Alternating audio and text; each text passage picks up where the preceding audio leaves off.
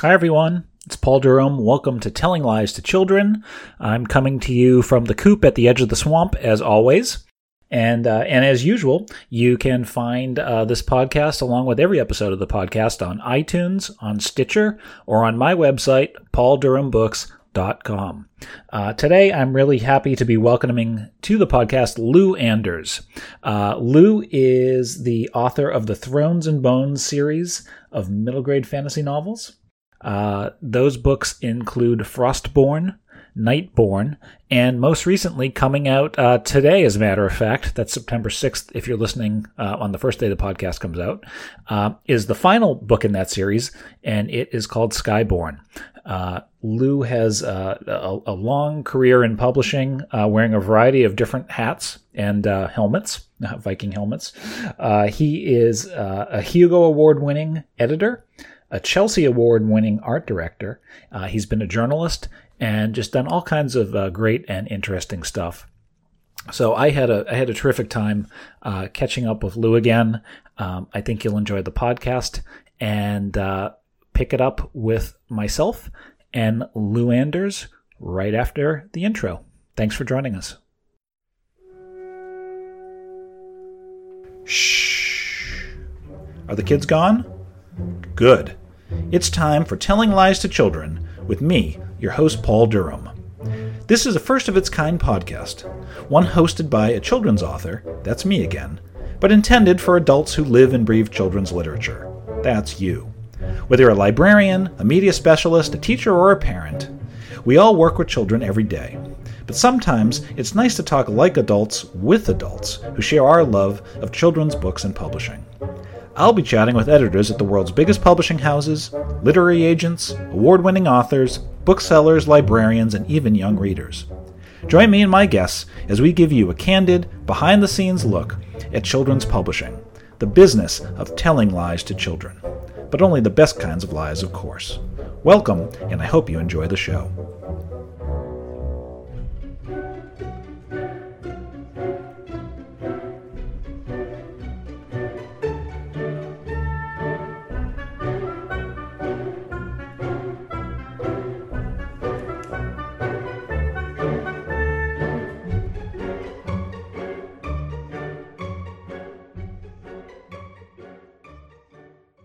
Welcome to the podcast, Lou. Thanks for coming on. It is my pleasure to be here.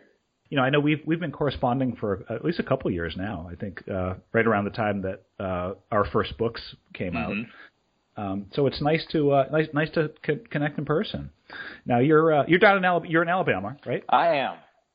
Are you born and raised? Were you born and raised in Alabama? Yeah, I was born in Mobile. Moved to Birmingham when I was 1. Lived here all the way through the end of high school, and then I left for 17 years. Oh, okay. And bounced all over the place. Yeah, you don't even have a hint of a Southern accent at all. Well, I it's funny because I do at times. I can put one on if you want to. No, I can't. No? I can't do the accent I was born with. I had a very thick Southern accent when I was young.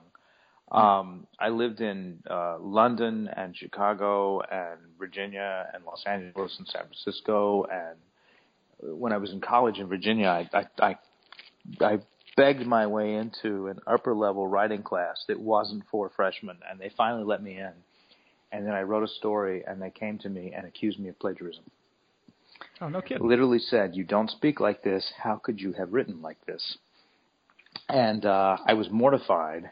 And within a month, I spoke exactly like my friend Howie Pillars from Brooklyn. And I had a Brooklyn accent for the next 4 years. And it wasn't on purpose. What was the short story about that? Oh, that my just goodness, didn't I don't even remember. Was it set somewhere? I think it was an Edgar Allan Poe pastiche. Okay. I think. Okay. But because Poe was a student briefly at the University of Virginia, and they keep his dorm room. And so I think I wrote a story about, finding something bricked up in the wall of his student housing, a lost Poe story. And they just weren't buying it. Yeah, they said, "You couldn't have written this. It's not how you speak." And 4 years later, I started acting, and they took me aside and they said, "We don't want to hurt your feelings, but we want you to work with a vocal coach to lose your New York accent." And I said, "I'm Alabama. And they said, look, we're not trying to offend you. There's nothing wrong with having a New York accent, but we want you to be able to do period work, so we want you to work with a vocal coach. I said, I'm from Alabama. And they said, we've obviously offended you. We're not saying there's anything wrong with your accent. We just want you to be more versatile. And they never believed me that I was a Southerner. And I spent several months working with a vocal coach to lose a Brooklyn accent. Well, there you go. You're a versatile yep. range, I suppose, if you need to dwell on it. So you have a theater background. How is that? Has that come in useful when you're doing your school visits and things like that? It has. I'm probably a terrible actor, but I did enough theater. I studied it in London and Oxford for a year, and then on partial scholarship. And then I performed and wrote and directed in Chicago for 2 years in a black box theater in a crack neighborhood where there would be more people on stage than in the audience. Sure. But I think that I got enough of it that while I'm a bad actor, I'm a good public speaker. Yeah. Yeah. Well, that's it's this public speaking that's the key.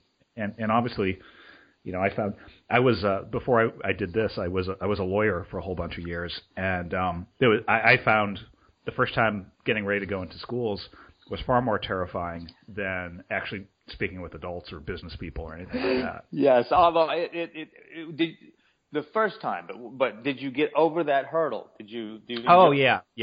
Yeah, very, very, very quickly, as a matter of fact. I mean, yeah. I absolutely adore doing school visits. I think they're a blast. But I got lucky because the first time I went out, the publisher actually sent me out. They did. My publisher at the time was HarperCollins, and they sent me out with a couple of other guys who were pretty seasoned as far as school visits go. A guy named Chris Healy and a guy named Tom Watson. And so I sort of learned the ropes. It was it wasn't so much a panel as it was like a circus free-for-all. Like it would go into the schools, and it was like a competition. Each half the school had one book, half the school had the other book, and it became like a competition about who could cheer the loudest and all this sort of business. But it was really a lot of fun, and just seeing how they did their thing, it was a great exposure to school visits, not having to go solo. But after going on the road with them for a week or so, I started doing the solo stuff, and I really like it now. I mean, it didn't take too long to polish it, but once every school visit I do, it evolves a little bit every time I do it, but I really enjoy it, and I'm very comfortable with it, and it's just it's a heck of a lot of fun. Yeah, I had worked in the adult science fiction fantasy field for 15 years, and I'd done a lot of talks, but at conventions to adults, and the youngest I'd ever spoken to were college age kids. And Random House sent me on a tour, and very early in the tour, I was shoved out into a gymnasium with 600 children in it and given a wireless microphone. And I was, my knees were just knocking. And 5 minutes in, I realized that is my favorite audience ever. And there's, the more kids you can give me, and give me a wireless mic so I can run around inside the kids and stick the mic in their faces. It's a blast. If I go more than 2 or 3 weeks without a school visit, I start to get twitchy. It makes it helps to connect with the audience. I mean, I think I don't know about you, but I find it helps me get sort of retuned with what I'm doing. Very much. Yeah. Now, when you started, do you have a sort of a standard presentation that you do? And not by standard. I mean, but have you sort of honed your act so that you can so that it can transport from the gym with 600 kids to the smaller group of 50 or 100, or do you come out, you pull a new rabbit out of the hat every time you go to a school, or how do you do your visit? It tends to evolve, and you mentioned my Viking helmet. I have a collapsible Viking helmet. Early on, I bought a full Viking costume, which I have never had the guts to wear, but there's a photo of me in it, but I've never worn it in public. But the Viking hat, just so they could ship it, was the horns pop off and the helmet's collapsible. And that is worth the price of the entire costume because it packs into a suitcase or a backpack easily. Perfect. And also Vikings didn't have horns on their helmets. So, I start out wearing the horn helmet, and then I explain that that's not historical when I pull the horns off. And I've had kids gasp when the horns when the horns come off. And so I get a bit of comedy out of that. But I worked as an art director for 10 years before I went full-time writer, and I my relationship with artists is one of my favorite parts about working in fantasy fiction. And a lot of my friends are artists, and so I after the book sold, and Random House, bless them, they do a lot. There's a lot of interior art in the 3 books, but yeah, it's great. It's great stuff too. It's great. It looks terrific. Well, in addition to what they did, I turned around and started commissioning artists to do art as well. So we've got, I think now, close to 100 images that have been created for the books, and with more on the way. And so I've got this enormous archive of really cool fantasy art that I can show while I'm talking. So as far as the art that you commissioned on your own, has any of that found its way into the books, or is that something that you use for your presentations and online and things like that? Well, what happened was I commissioned it for myself, and I made trading cards to give out with. Right. And then Random House fell in love with the trading cards, so they took over the manufacture of the trading cards, and they ended up commissioning more art for the trading card artist for the website, and so now it's if you go on the website, Andrew Bosley is the guy who's done the card art and the website art. And then Justin Girard does the cover and interiors. And then I commissioned Robert Lazzaretti to do the maps. When I was an editor, I had this author named Erin Hoffman. And I was talking to her about a manuscript we were doing. And she said, Lou, I'll have a map for you in a couple of weeks. And I said, Erin, what do you mean? We'll pay for your map. And she said, no, I want to do my own map. And I said, Erin, we're not that cheap. We put maps in our books. We'll pay for your map. Right. And she's like, you don't understand. I want to own my map. I'm going to do the map. And I felt really guilty for years. Of all the books, all the fantasy books we did, only one author ever paid for their map, and that was Erin. Frostborn sold. And the first thing that came to my mind is, oh, my God, I hope they don't screw up the map. Erin is a genius. And I called Rob Lazzaretti, who did maps for TSR and now does a lot of the Pathfinder role-playing game maps. Sure. And I called him up and said, Rob, will you do a map for me? And we've done 7 together now. And that way it's my map. It's exactly accurate. No one's going to come to me and say, this is the map. And I'm going to say, that's fine. No, you got to live with it. No, it's perfect before. Yeah. So, from feeling guilty about Erin, I think Erin had it going on. So you take it. I mean, sounds like you take a very hands-on approach to the art and to a certain extent to your promotional activities with the trading cards and things like that, which I think is really cool. It's important because in this business, publishers will they have as far as they'll go for you, and then you really have to pick up the ball and run with it yourself. And the more you do it, it seems to be, as authors, we're really doing a service to ourselves and just, talking with you and getting to know you a little bit online and things like that. I can tell you have a real passion for like a lot of us on the fantasy side, the art and the maps and our little worlds that we create are very much our own and they're complete figments of our imagination. So we have a certain ownership, to them. That it's nice to, it's nice when it's realized. It's realized in the way that we envision. Well, I have to back up and say Kenneth Crossland's the designer on the books, and he's in charge of that, and he does a magnificent job, and I don't interfere. But when they first came to me with the choice of Justin Girard for book 1, I know Justin, and we have worked together professionally.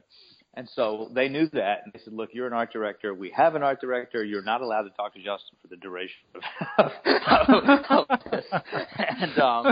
And I was still working at the time, and I almost hired him for a job just to, really dial the tension to 11, And we can talk, but not about my book. Right. But again, when I was an art director, I had 2 authors, Clay and Susan Griffin, who do a vampire steampunk, historical pulp fiction, alternate world romance.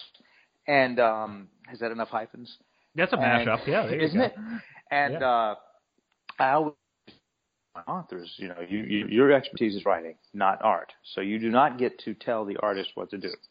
You don't want them to come in and tell you to rewrite your last chapter. You don't get to tell them to repaint their painting. But what you can do is you can front load them with as much information going in. So you give me a document and I'll give it to them. And most people give me a paragraph or they say, I imagine this woman looks like Katie Sackhoff or something. And they gave me a PDF that was 20 pages long where they had taken celebrities and then they had taken clothing and accoutrements and weapons and sunglasses and made basically paper doll cutouts going, it's this actress wearing this sarong, carrying this scimitar, wearing this scarf, standing against this backdrop, and Chris McGrath was the artist. And I called him up and said, Chris, I'm going to send you something because I promised I would. But this is not your brief. This is not from me. This is me. Right. This is me keeping my word. Look at it. Throw it out if you don't want it. Don't be offended by it. Take what you want. Ignore the rest. He loved it. And so, again, when they told me you can't talk to Justin, I fell back on Clay and Susan Griffin. I made a 20-page document. I'm like, it's this boy. I'm using this actor as a model. This kind of sword. Notice the hilt is an oval guard. Notice the fuller. Notice the length of the sword. This kind of clothing. Right. And I sent it to them. And I didn't know how they'd take it. They gave it to Justin. They loved it. When it came time for book 2, they're like, now, have you made your PDF yet? Yep. Well, you have to, there's a certain amount of, as an author, I mean, if you're smart and you're savvy, like as you obviously are, you realize that, there's a certain amount of management you have to do on the with the editorial side. So that you can get your point across, or you can convey sort of your vision in a way that doesn't seem overbearing. But you're still getting, you're still getting your vision across in a way that is helpful to them and doesn't just seem like the meddling author who wants to micromanage everything. And there's a skill to that. And certainly it sounds like from your years on the other side, that came in useful for you. So you were on the sort of the adult sci-fi side for a long time, right? Mm-hmm. I mean, you were involved in editing and very, very, very much acclaimed, right? Now you've won. I know you've been nominated for multiple Hugo Awards. Have you won multiple? I won. Awards? I was nominated 7 times for the Hugo and nominated 7 times for the Chesley for art director. One each, but once. One Hugo and one Chesley. All right. Well, that's terrific, though. I mean, that's really, really great. How did you find your way to the children's side? Did you have kids and you started to think about stories for them, or was it something you always have you always had Frostborn in you and it was just waiting for the right time to come out, or how did that come about? It was a couple things coming together. In 2010, I edited for a different publisher, for Simon & Schuster. Jonathan Strawn and I co-edited a sword and sorcery anthology. It was a mix of famous old guys and new sword and sorcery writers. And I got inspired and I wrote a horrible, horrible, horrible short story that starred an adult Theana being my main character, who's half frost giant. And and it was just horrible. And it got rejected by every market that would even look at heroic fantasy, and rightfully rejected. So I put that aside, and it got me interested in writing again. And I wrote a number of manuscripts that did not sell. And at the same time, Joe Monte was my agent at first, and he was very, very skeptical of I tried to write young adult to begin with. I didn't want to write adult because I wanted to separate Lou, the editor who works in adult fiction, from Lou, the writer. Sure. And so I chose YA. And Joe was, some people are like, oh, it must have been easy for you coming from editing already. And actually a lot harder people in the adult field writing for children because they always make the same mistakes. Mainly they don't let the children ride a bus. They always have adults step in and save the day, and they make the characters just passengers in their own story. And so he put me through basically a year-long apprenticeship where he made me write without promising to take me on to see if I could do it. But I do have kids, and a lot of what we published was sort of post-George R.R. Martin, Game of Thrones style gritty fantasy that they won't be allowed to read for decades. Right. Or ever. And so I wanted something that they could read. And I wanted something for boys and girls because I've got one of each. And and I wanted, it's always been a pet peeve of mine that a lot of times I think, or at least historically, I don't think this is the case anymore, a lot of times in children's fiction, the boys get to be the ones who get to be stupid and swing the swords around. and the girls have to be clever or intelligent or cautious or magical. And with apologies to Hermione, who is all of those things. I wanted the girl character to be able to be the brash and bold and stupid one, while the boy was the cautious, clever one, saying maybe we don't have to kick the door down just quite yet.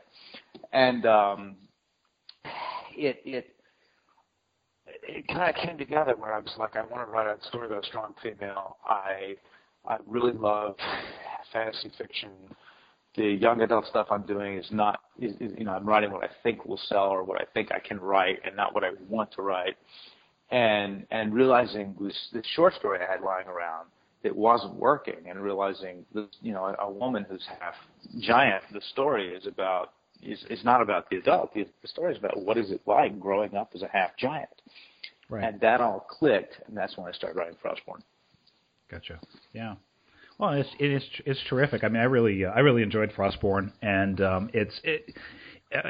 know I think someone's asked you this before. Have you ever been to Norway or Denmark or that part of the world, or is it really did you sort of create that sort of, because obviously it's not set there, but that's the inspiration for. I think that sort of that culture and mythology is a bit of an inspiration for the characters and the things. Is that fair to say? Yeah, very, very, very much inspiration. Yeah. So was that research based? I mean, did you travel there, or how did you make that sort of that culture so rich and sort of vibrant on the page? I had never been to Norway before I started writing. I'd been to Europe many times. I'd been to China and I'd been to Japan, but I'd never been to Scandinavia. And after the book sold, while I was writing the second draft, I got to take a research trip, and I went to Norway for 9 days. And it was incredible. And this was also when I was working with Lazaretti on the maps. And so I was going out and hiking and climbing around the fjords and the mountaintops, and then sending him the photos as reference photos in the evening. And he would do a version of the map and send it back, and then I would go out the next day and take some more photos. And it was just a blast. I was walking the countryside. But I came back from that, and I'm like, oh my gosh, I'm going to have to do a descriptive pass, because my description is just not going to capture everyone says you have to see the fjords, and you won't believe them until you see them, and photos really don't do it justice. And I thought, I'm going to have to do a complete pass on the book just to change the way I describe things. And I got back to my story, and I didn't have to change anything. The only thing I added was there's a lot of red berries on the mountainside. And the only change was I put the red berries in, and my editor proceeded to cut the red berries right back out. And so I know your editor. I can't believe she would do such a thing. No, not at all. What do we need these red berries for? Are they right. Really serving the story? So a whole trip to Norway, not necessary. But what I found out was that at this time, I was actually already 150 hours into playing the video game Skyrim. Yep. Mm-hmm. And so they had gone to Norway and spent millions of dollars reconstructing Norway in a video game. And I had played Skyrim for a year. And and so I had internalized the Norwegian landscape without knowing I had internalized it. So my description matched what I saw. So it was more confirmation than revelation when I was there. For the second book, what the second book was going to be about changed, and I had about 3 months to come up with a new second book. And it's set in a city inspired very much by Constantinople during the fall and to the Ottoman Empire. And that's Nightborn. And so I had to teach myself everything there was to know about the fall of Constantinople in a very rapid period. And I read a lot of text, and I watched some very dry documentaries. And but I also Googled Constantinople video game and found Did you find one? Assassin's Creed Revelations. It takes place in Istanbul about 50 years after the fall. And I've never played any of the Assassin's Creed games before. I haven't played them since, but I played that entire game from start to finish so I could feel like I was walking around the streets of Istanbul. And it works. I'm a huge believer in video gaming to internalize landscape if you can't afford to go. It's pretty amazing. I find it interesting. I think I have read either on your blog or somewhere your notes on Skyrim before. That's a game I've played, and I've played Assassin's Creed before, and it really the landscapes and the textures are so rich in video games now that, from an inspirational standpoint, as far as getting that sort of stuff, I mean, it's really great. I find video games get a bad rap sometimes for I guess sometimes for good reasons, sometimes for not so good reasons.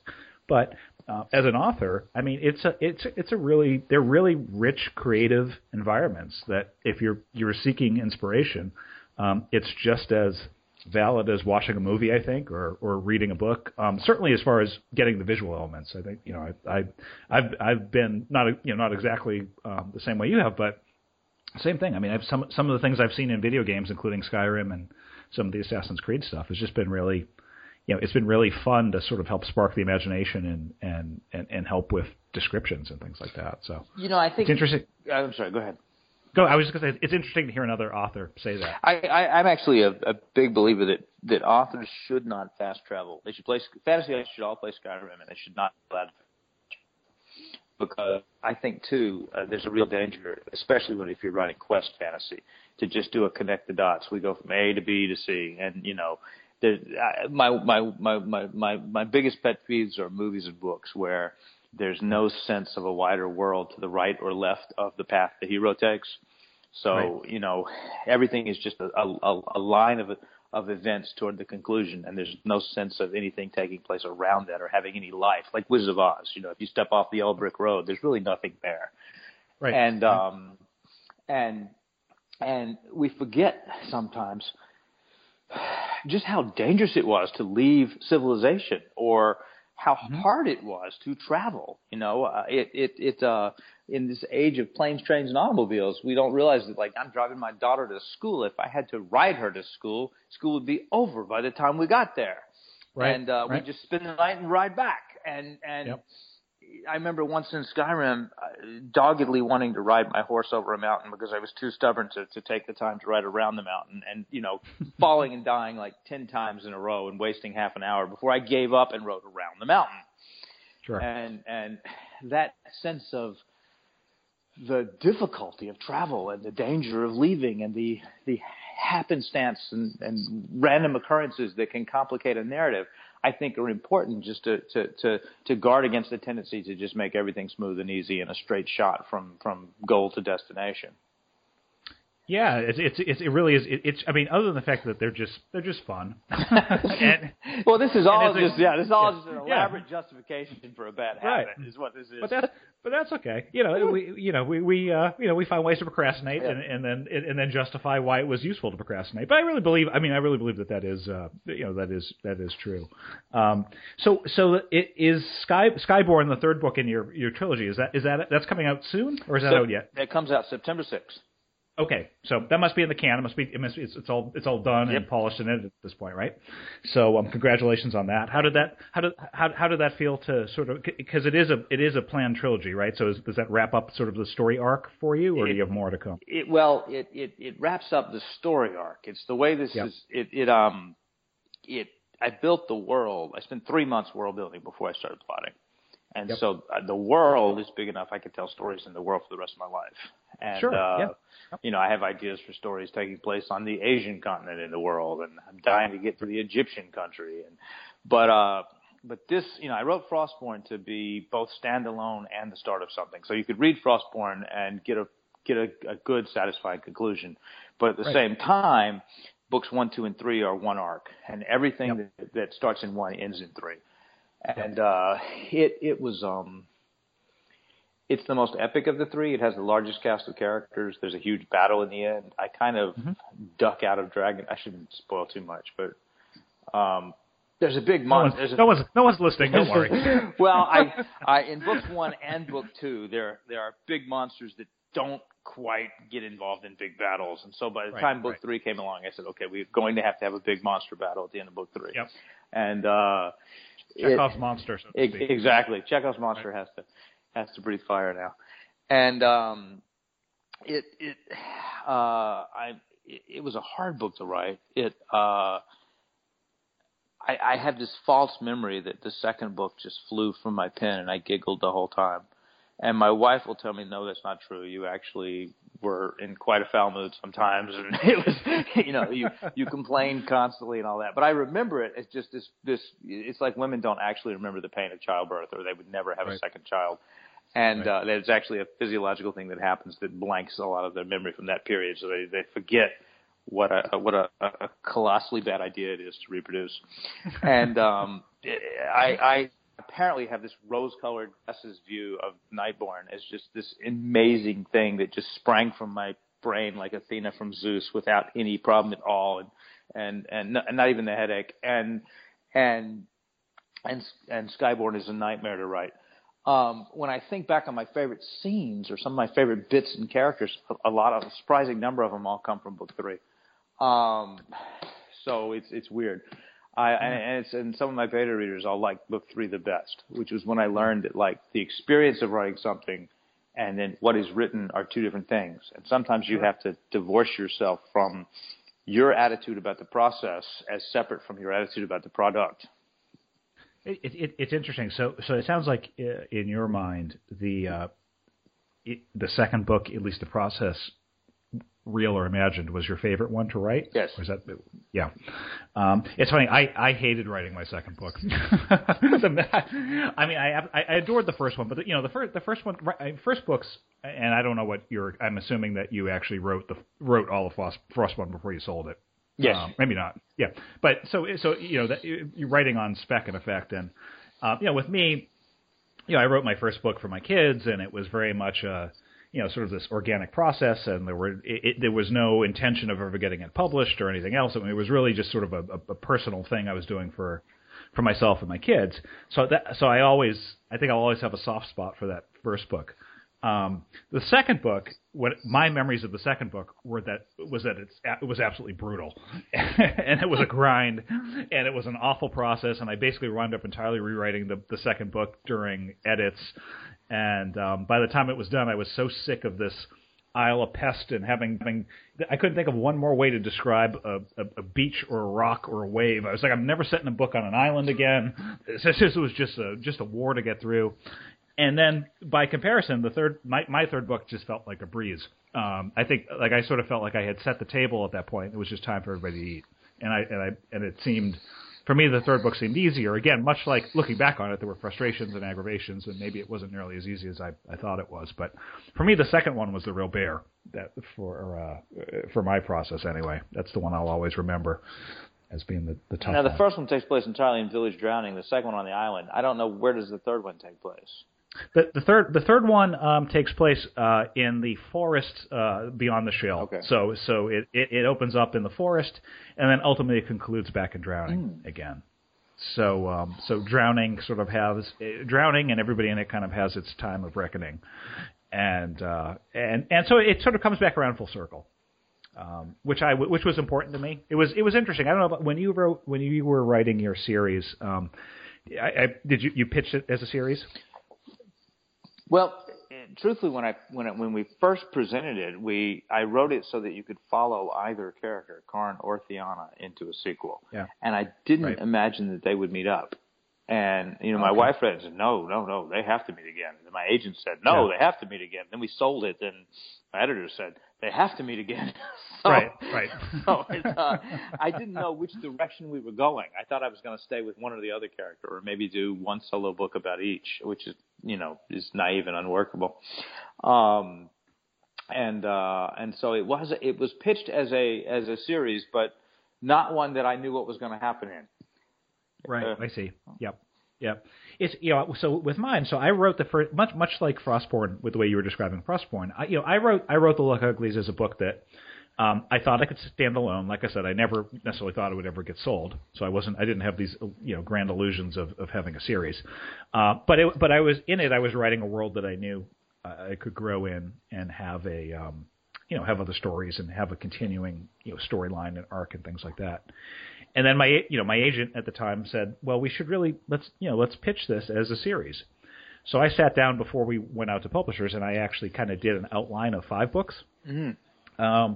And what was interesting is I always had a very clear vision for how that series was going to end.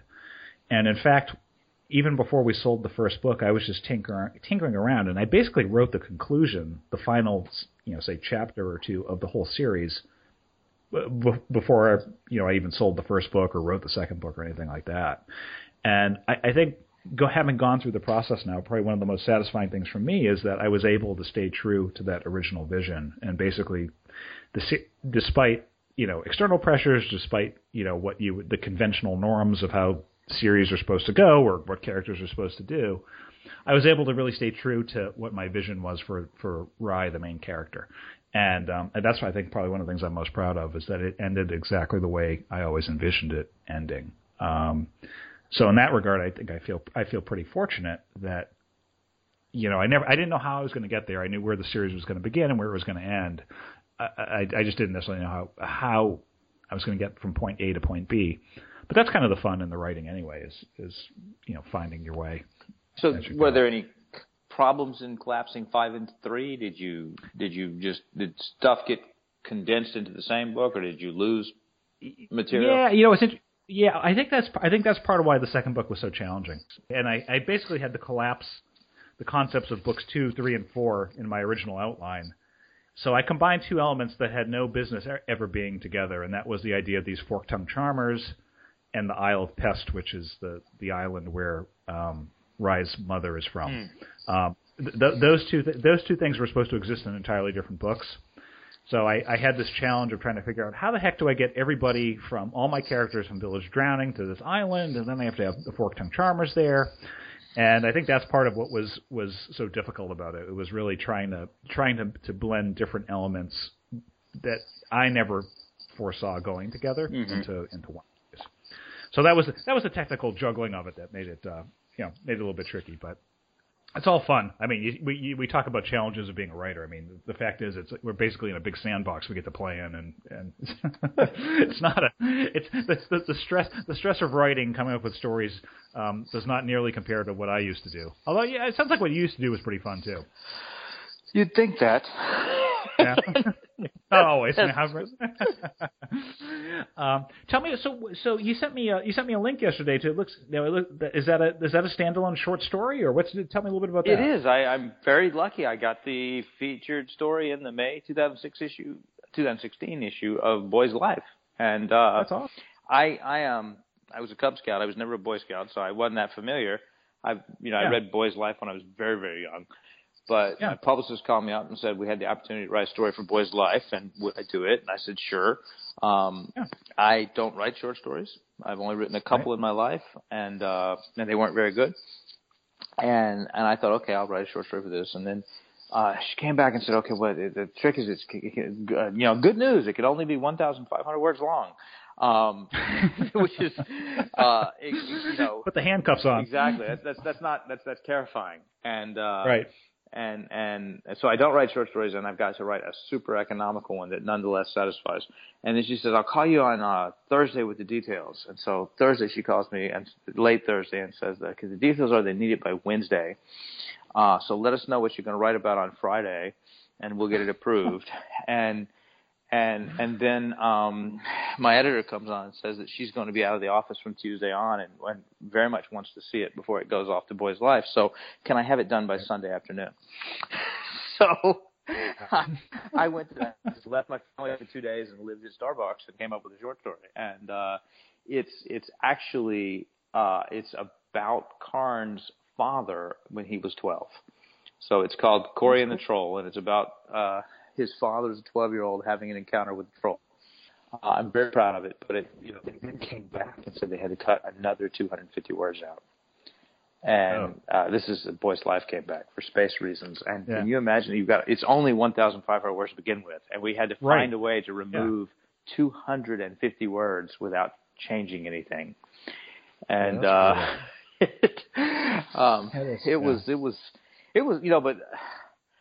It was an incredibly intense time, although I kind of wish someone would do that to me right now and be like, the book you're working on right now has to be done in 3 days or else we burn your, I could use some of that motivation now. That kind of helps sometimes with well, but how great is this? Nice you got, for a short story, you got to actually explore your world a little bit more. That's really cool. And it turns out Boy's Life is read by about 6 million people, so it's not too shabby. Not too shabby at all. Another congratulations on that. So that's terrific. And now, are you working on a new book or a new series or anything you can talk about? Or? I can't say much about it except that you're partially to blame. Which is that all right. Ever since Luck Uglies, I have really wanted to write something that takes place entirely in one city and the woods around that city. And it has no other thing in common with Luck Uglies except it takes place in one city and the woods around that city. And my first series, they travel 2,000 miles across the 3 books. They travel probably 100 miles in the first book, and they travel nearly 2,000 miles in the second book, and then they're traveling across a continent that's hundreds of miles wide in the third book. And I've been wanting for several years now to write, ever since Luck Uglies came out, to write something where it was just one environment and I stayed there and I had a cast of characters who were all natives to that area and we just had the people interact and got a lot of physical comedy and a relationship comedy from one spot. And boy, is that difficult. I'm finding this to be really, really, really challenging. I want to be able to just hop on a wyvern and fly a couple hundred miles, and I can't. Fly somewhere new. And it just, I'm like, well, haven't we already been there? How am I going to go there twice and make it interesting?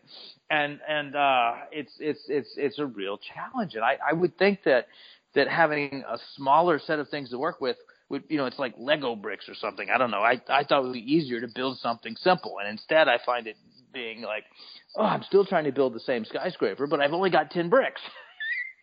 Yeah. Well, I know what you mean, but I kind of like any city or village or neighborhood.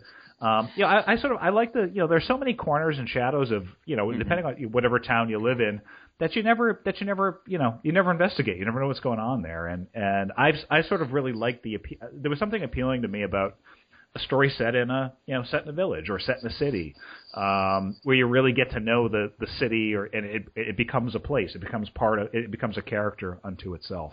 So that sounds cool. I'm looking forward to when you can talk more about it. I'm looking forward to hear what you come up with. That's cool stuff. So do I. Yeah. I would love to know what I came up with. Are you what are you reading these days? You read you don't have to name anything specific if you don't want to, but are you reading middle grade or what do you read YA or read adult stuff? What do you read? Because my background being adult, I've read hundreds of adult novels or thousands, but I've been underread in middle grade. So ever since I sold Frostborn, I've been reading middle grade voraciously. I'm an extremely slow reader, so voraciously for me is still at a very slow pace. My son and I just completed the Harry Potter series. We started it when he was young, but it that series ramps up fast, and it sort of became too much for him, and so we read The Hobbit in anticipation of that movie, or more truthfully, that Lego set. And and then he wanted to read Lord of the Rings, and it took us a year to read Lord of the Rings. And then he said, let's read the Silmarillion. And I said, you really don't mean that. And he said, no, let's do it. And we got halfway through the Silmarillion, bless him, when he finally said, you know what, this is too much. Let's go back to Harry Potter. Yeah. So we went back to Harry Potter, and we finished it recently. But he is now past the age at which Harry Potter would be challenging for him. But we loved it both. But, I mean, so, we had a 2-year Tolkien break in the middle of Harry Potter, between Harry Potter 2 and 3.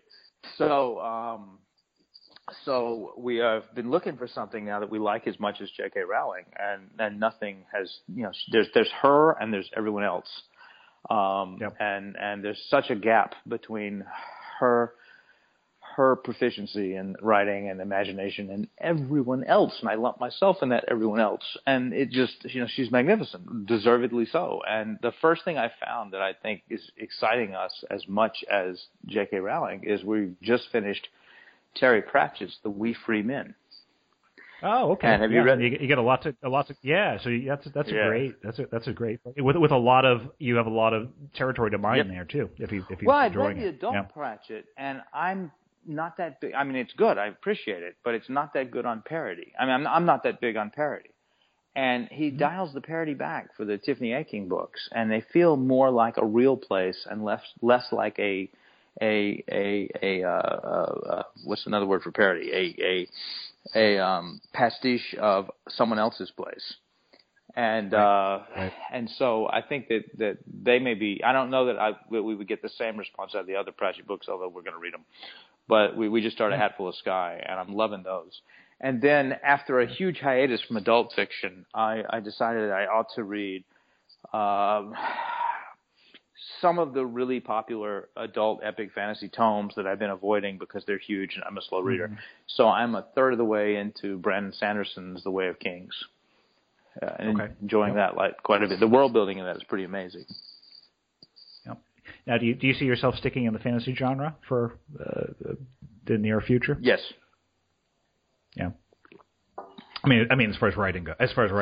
Oh yeah, I think so. I think that's my niche. Yeah.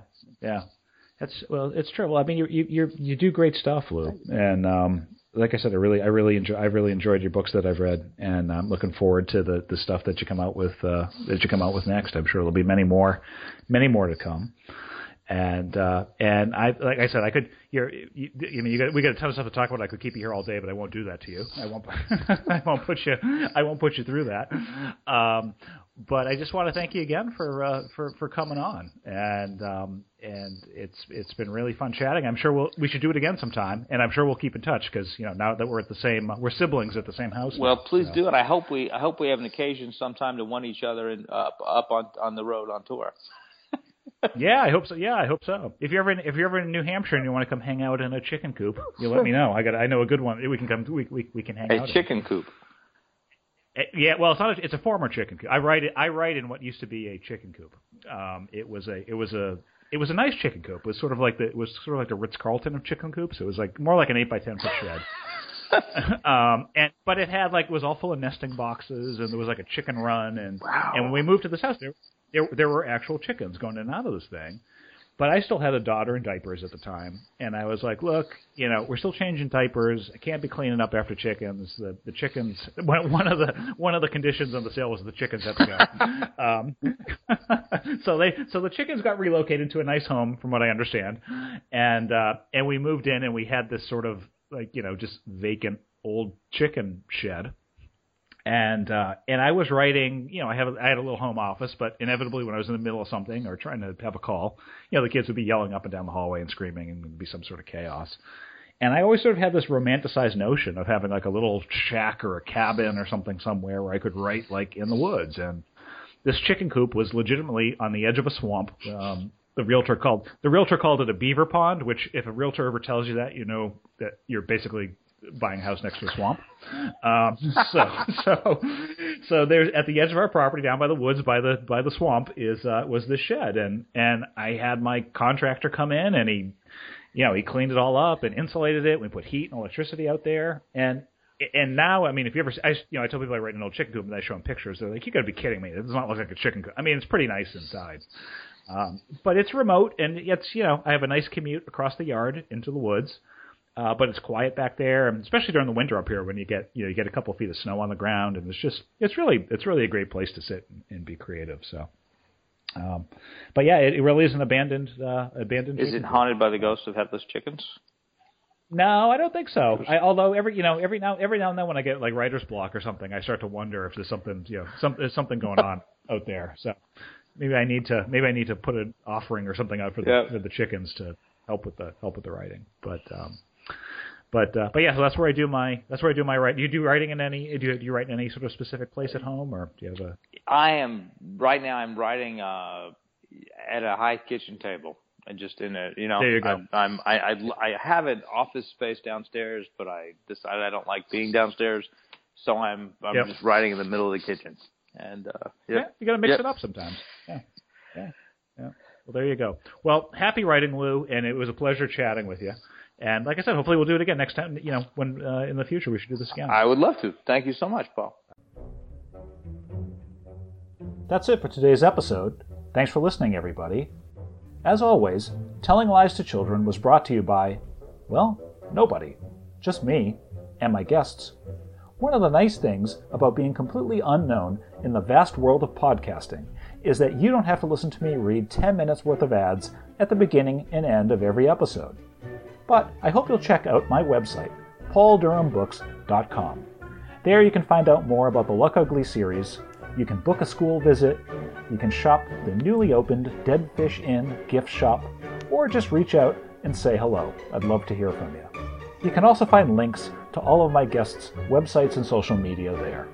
So until next time, I wish you happy reading, ugly luck, and I look forward to chatting with you again soon.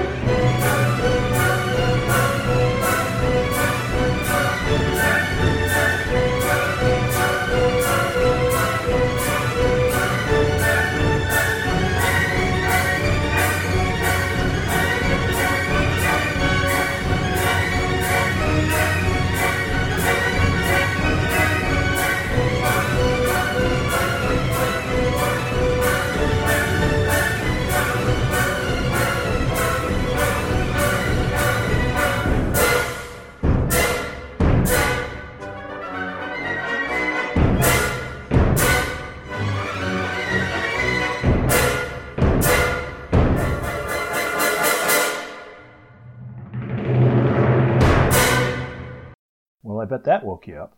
See you next time.